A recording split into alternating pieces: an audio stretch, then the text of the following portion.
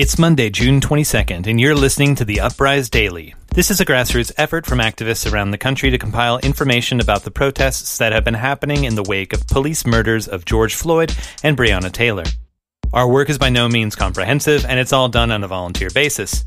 That being said, here's what happened yesterday, on Sunday, June 21st. St. Petersburg, Florida. On the 22nd consecutive day of protests, two small marches of a couple dozen marched in both the afternoon and the evening.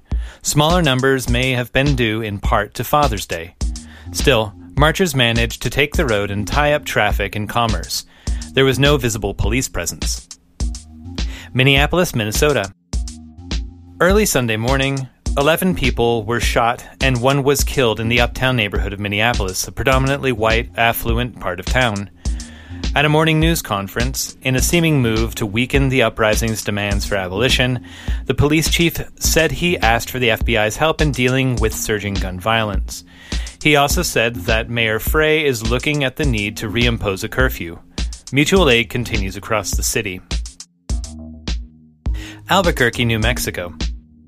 Go Skate Day was held with the theme of Push for Peace. Several hundred skateboarders and others gathered at UNM and then skated around Albuquerque, calling for an end to police brutality. New York City, New York. Sunday was Father's Day, and in Washington Heights, Warriors in the Garden held a march in collaboration with Kids for Black Lives, ending at the sharply elevated and hilly northern tip of Manhattan, in a natural park, which was also a Lenni Lenape gathering ground.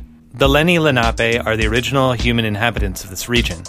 On Sunday morning, a diverse and black-centered meditation event was held in Herbert von King Park, which was attended by hundreds of people. In the South Bronx, Black Lives Matter activists continued to put pressure on the city, with another vigil at the 40th Precinct at Mott Haven, the poorest congressional district in the U.S., to redistribute city funds and to defund the police.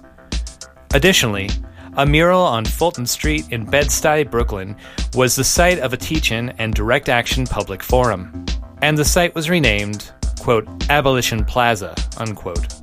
300 people were in attendance. News broke out today that after years of pressure from activist group Decolonize This Place and other groups, the statue of Theodore Roosevelt will be removed from the entrance of the Natural Museum of History. Activists continue to call for the removal of other statues and monuments around the museum. On Long Island today, protesters marched in the town of Babylon for the removal of a statue of Robert Moses, a city planner who effectively segregated New York City along race and class lines. And we have a correction. We reported yesterday that 3,500 cyclists participated in a gigantic 40-block-long bike protest in Manhattan. Sources confirm that a more accurate estimate is between 10,000 and 15,000 cyclists. Asheville, North Carolina. On Sunday, June 21st in downtown Asheville, the family of Jerry Jai Williams and between 75 to 100 supporters joined in a prayer and song session that brought the crowd to march with banners and chants around portions of downtown 7 times.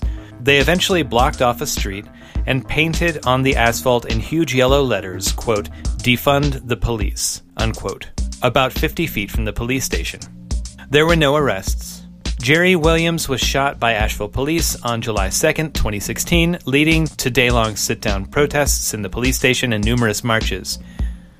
Later on the evening of June 21st, 2020, far-right elements, some armed with assault rifles and including local noted members of the KKK, began repainting with blue paint over the DE portion of defund. The bootlickers confronted anti-racist protesters while police stood in the shadows. Eventually the situation de-escalated as anti-racists washed the blue paint off. On Monday, June 22nd, pro-police protesters returned to confront the family of Jerry Williams to remove the paint. There were 4 arrests for a failure to disperse, and the situation stays tense as the city is power washing away the mural. Philadelphia, Pennsylvania.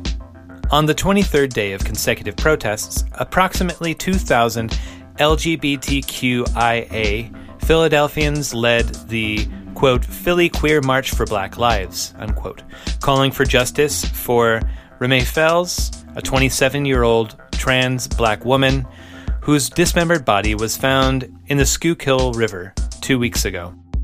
On June 17th, a warrant was issued for the arrest of a suspect. However, 4 days later, he continues to elude the police. In another part of the city, Philly IWW organized a solidarity picket in front of the Whole Foods where dozens gathered in protest retaliation against 3 workers who wore #BLM pins and masks during their shifts. 2 employees reported being sent home last week for wearing items with Black Lives Matter printed on them, and one former employee of the store believes they were fired 2 weeks ago for making and sharing posts on social media that criticized the store's management for providing free food to police during recent protests over the police killing of George Floyd. Salt Lake City, Utah. On Friday, thousands gathered downtown for a Juneteenth festival. Saturday saw a block party as well as a counter-protest against a Blue Lives Matter rally with hundreds in attendance. The block party marched around neighborhoods and did not interact with the Blue Lives rally members intentionally. On Sunday, approximately 50 folks gathered in front of the district attorney's office to demand action to be taken regarding Bernardo's death. The family is requesting folks continue to meet at the DA's office every night at 6 p.m. until action has been taken. No arrests, injuries, or escalation in police presence during all events over the weekend. Seattle, Washington.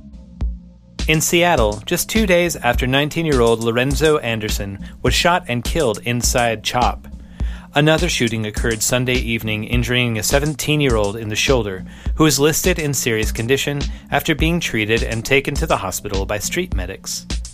The second victim, who was wounded in Friday's shooting, is currently in intensive care. Suspects in both instances remain at large. That's all we could compile for June 21st, 2020. For transcripts of the episode, plus an interactive map, go to uprisedaily.com. If you found this episode helpful, please consider sharing to help us spread the word. We'll talk to you tomorrow. Until then, stay safe and power to the people.